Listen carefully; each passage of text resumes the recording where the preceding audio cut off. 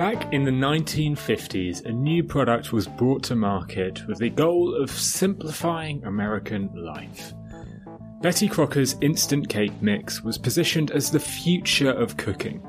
All you had to do was mix the ingredients in the package, add a bit of water, stick it in the oven, and you had a delicious homemade cake. The problem was, the mixes made baking too easy. With too little effort to generate a sense of personal creation, consumers didn't like it, and nobody bought the product. To solve the problem, the creators changed the recipe, forcing bakers to add an egg to the mixture. Now think about that change just for a second. It goes against all conventional wisdom. Making something harder shouldn't increase adoption, but it did. Adding that extra step increased the amount of people using it, gave wannabe chefs a feeling of real accomplishment, and made the instant cake mixes an overnight success. This phenomenon has subsequently been called the IKEA effect. It is a cognitive bias that suggests we place a higher value on things we have helped to create. The name was coined after an experiment conducted by Norton, Motion and Dan Ariely in 2012. In the study, two groups received IKEA boxes that were either fully assembled, so the product was fully put together, or still in the flat pack box. Those given the flat pack had the unenvious task of having to assemble the item. At the end of the experiment, the participants had an auction for the furniture they had either been given or the furniture they had assembled themselves. Now, in both examples, the furniture was identical, but those who had built the furniture themselves were willing to pay much more. In essence, IKEA consumers place greater value on their purchases simply because they built their purchases themselves. Today we are focusing on the IKEA effect, and we're going to look at how it works and how you can use it. The podcast I'd like to recommend today is the D2C Pod, brought to you by the HubSpot Podcast Network, the audio destination for business professionals. The D2C Pod is a podcast all about all the things direct-to-consumer. The hosts cover everything from starting, growing, and optimizing e-commerce stores and D2C brands. If you're interested in the stories behind your favorite consumer brands, this is a podcast for you. To start, I'd suggest checking out episode 318, which features the CMO of Feastables. So, listen to D2C Pod wherever you get your podcasts. Finding a service solution that helps you better connect with customers and keep them happy can feel impossible. It's like trying to remember the name of someone you've just met at a networking event. I've made this mistake before, introducing a colleague to my new friend Dan, only to find out his name was actually Ian. Being personal with your customers is important, but keeping on top of all that information can be very hard. That's where HubSpot's all-new Service Hub comes in. It brings service and success together on one powerful platform for the first time ever. It's got an AI-powered help desk and an AI-powered chatbot that handles frontline tickets fast. Plus, it comes with a customer success workspace that helps reps anticipate customer needs. Plus, it never forgets a first name. All of that can help you scale support and drive retention and revenue. That means better service and happier customers at every stage of the journey. Visit HubSpot.com/service to do more for your customers today. Dan Ariely's 2012 paper dug into the power of the IKEA effect and revealed just how significant it is. They actually cite that Betty Crocker example as one of the first examples of the effect, but they concede that it might not be entirely accurate. Other competitors at the time had recipes that also required the use of a fresh egg, the first of which was launched way back in the 1930s.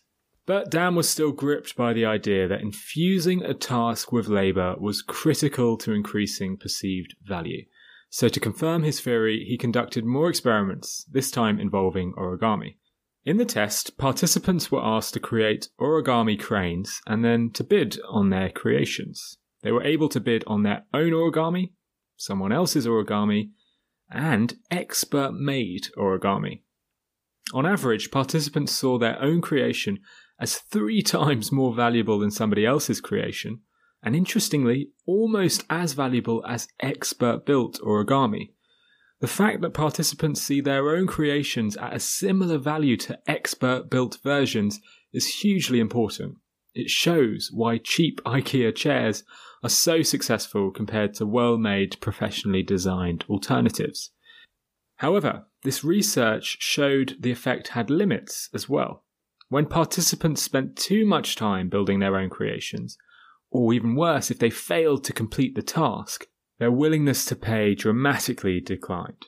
An incomplete IKEA item isn't valued highly at all, even if it's close to being finished, which is an important lesson for businesses looking to use this principle. Don't ask too much from consumers, or they'll end up more dissatisfied than they would have been with a pre-built product.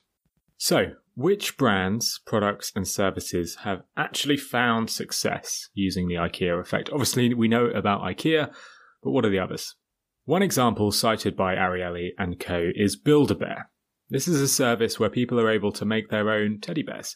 They can customize the fur, the colouring, and even stuff the bear themselves with padding. At the end of the process, consumers, often the parents, are left paying the bill, which is almost 3 or 4 times higher than an equivalent pre-built bear. What's more, Build-A-Bear's profit margins are actually higher because they're not paying for bear production costs and instead passing that on to the consumer. The researchers also pointed out that the popularity of heycations are part of this effect as well. Now, heycations are where city dwellers often pay to go out to a farm and do farmers' work for them. Over the course of a week or two, the heycationers, as they're called, will pay to work on a farm and produce fruit and veg, paying considerably more than they would if they bought that fruit and veg in a store. In fact, when you know about the IKEA effect, you start to see it everywhere. There's the example of make-your-own pottery shops that charge customers to make their own pottery for a considerable sum. Offerings like HelloFresh, where you pay a premium to cook your own meals, is another example. And even make-your-own cocktail classes, where customers bring their own alcohol and then pay to mix their own cocktails. However, some of the most successful applications of the IKEA effect comes from online offerings. According to Nir Eyal in his book Hooked, LinkedIn discovered that new users who took the time to fill in their details on their profile were more likely to keep coming back to the site. So, LinkedIn gamified this process, rewarding users with ticks, green lights, and completion sounds when they finished updating their profile. By encouraging more users to put in a greater commitment up front, LinkedIn increased the loyalty and the retention of new users. Another great example is Spotify. The more investment you put into Spotify, the more you get out of it, with better and better song recommendations. The IKEA effect means you'll highly value the suggestions Spotify provides you in their Discover Weekly, for example, and it makes you far less likely to switch to a competitor like Apple Music, even if the software was able to provide similar suggestions. Nir Eyal talks at length about how Twitter is an incredibly simple product that most software engineers could build and replicate. In fact, other companies have come up with almost identical versions of Twitter, but with better features. But that didn't mean Twitter users all jumped onto an easier-to-use platform immediately. As we all know, Twitter are still market leaders in the micro-blogging space, and that's because they've kept users engaged due to the IKEA effect. If you as a user have spent months or years building your following, you are far less likely to leave because you value the product highly. We have a natural bias towards things we've created ourselves. Brands and marketers often use this bias to increase the popularity of their products.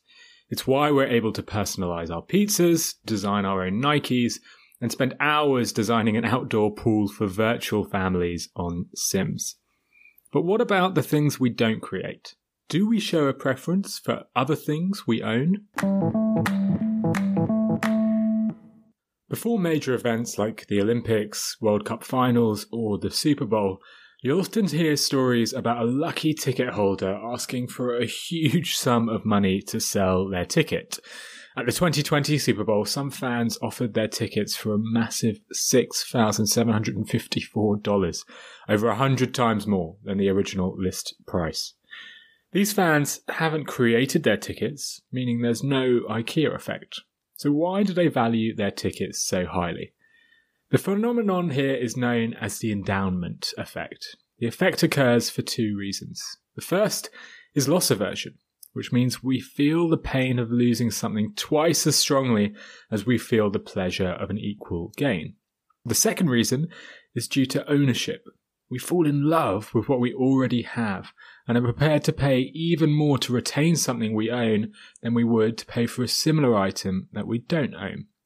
Nobel laureate and author of Thinking Fast and Slow, Daniel Kahneman, uncovered this bias in a study involving coffee mugs.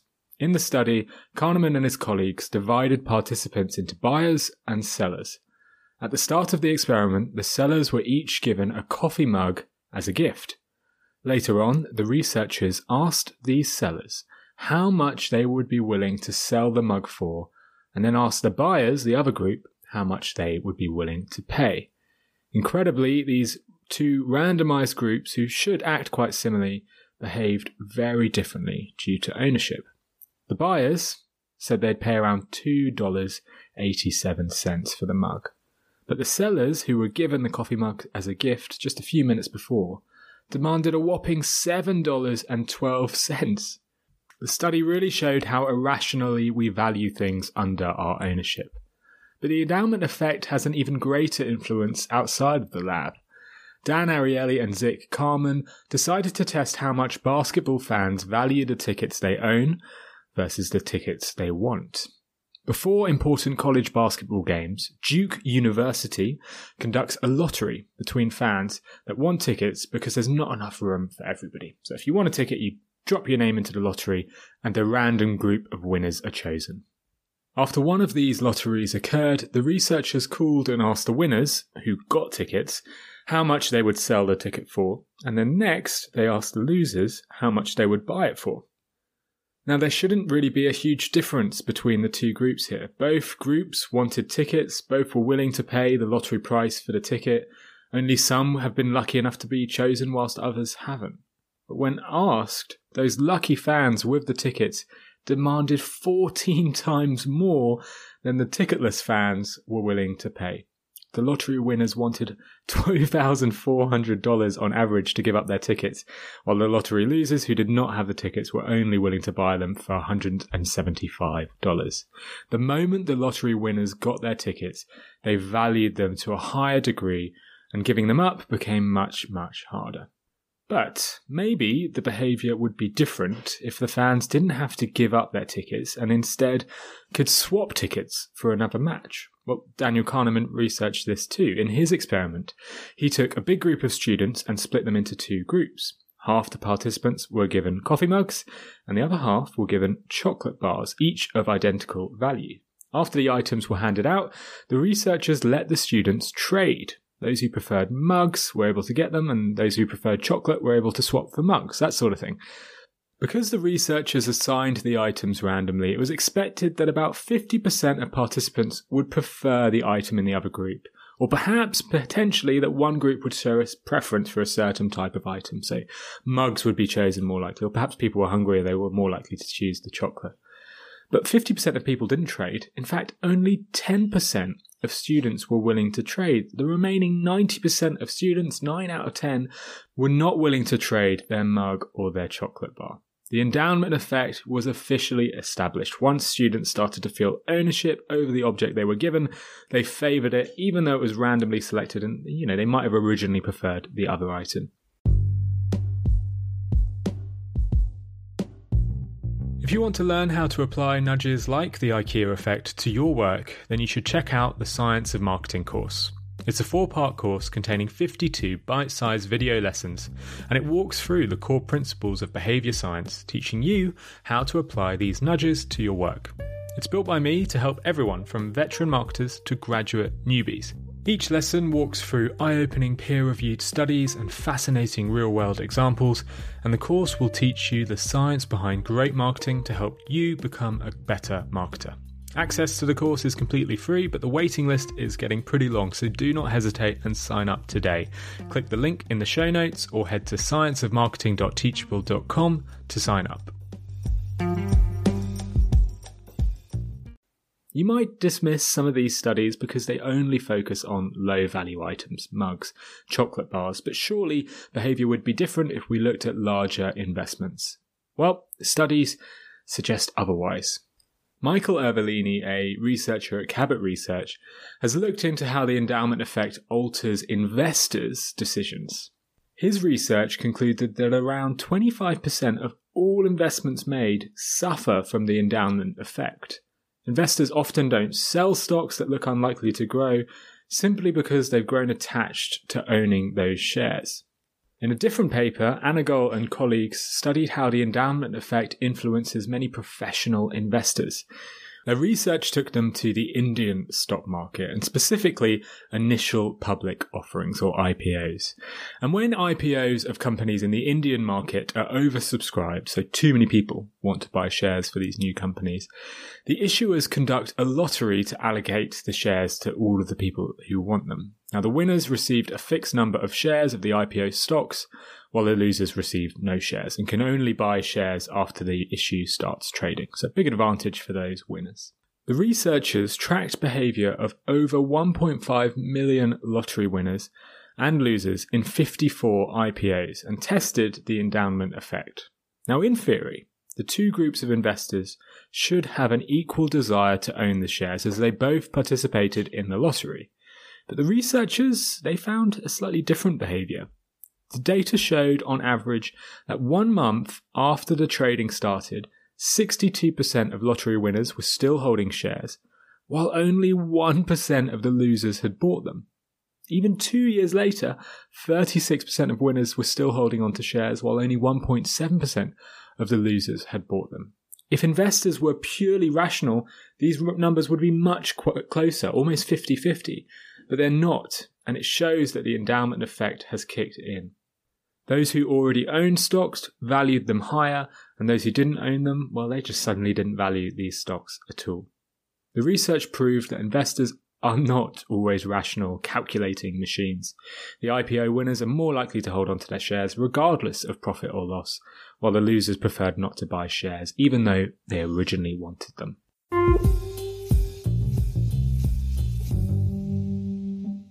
The endowment effect is well known by marketers. Whether you've noticed it or not, you've probably been influenced by the effect when you've purchased a product. Test drives are a great example. According to Martis research, 88.6% of car buyers are influenced by the test drive. Apple retail stores are another example. In there, buyers get a hand-on experience of different products. They get to flick through different apps on an iPhone or even try on the Apple Watch. And this encourages the endowment effect. It makes people feel more connected to the products.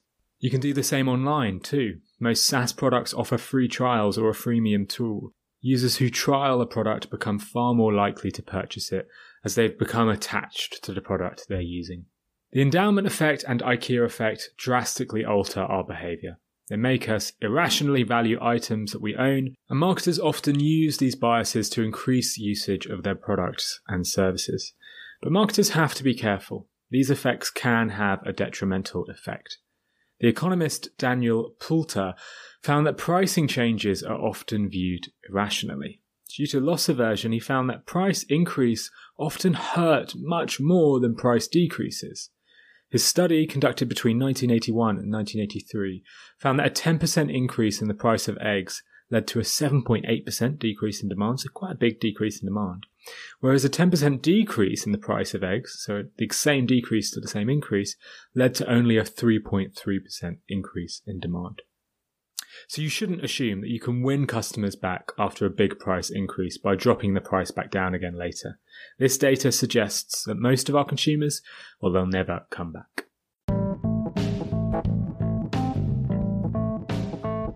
You've been listening to Nudge, the Consumer Psychology Podcast. Today we have covered how we greatly value items we've created, how we become attached to the items we own, and how we perceive losses to be worse than equivalent gains. Please do get in touch with me to let me know what you think of this show and of the podcast in general. You can always drop me a review on Apple Podcasts or send me a tweet at Nudge Podcast on Twitter.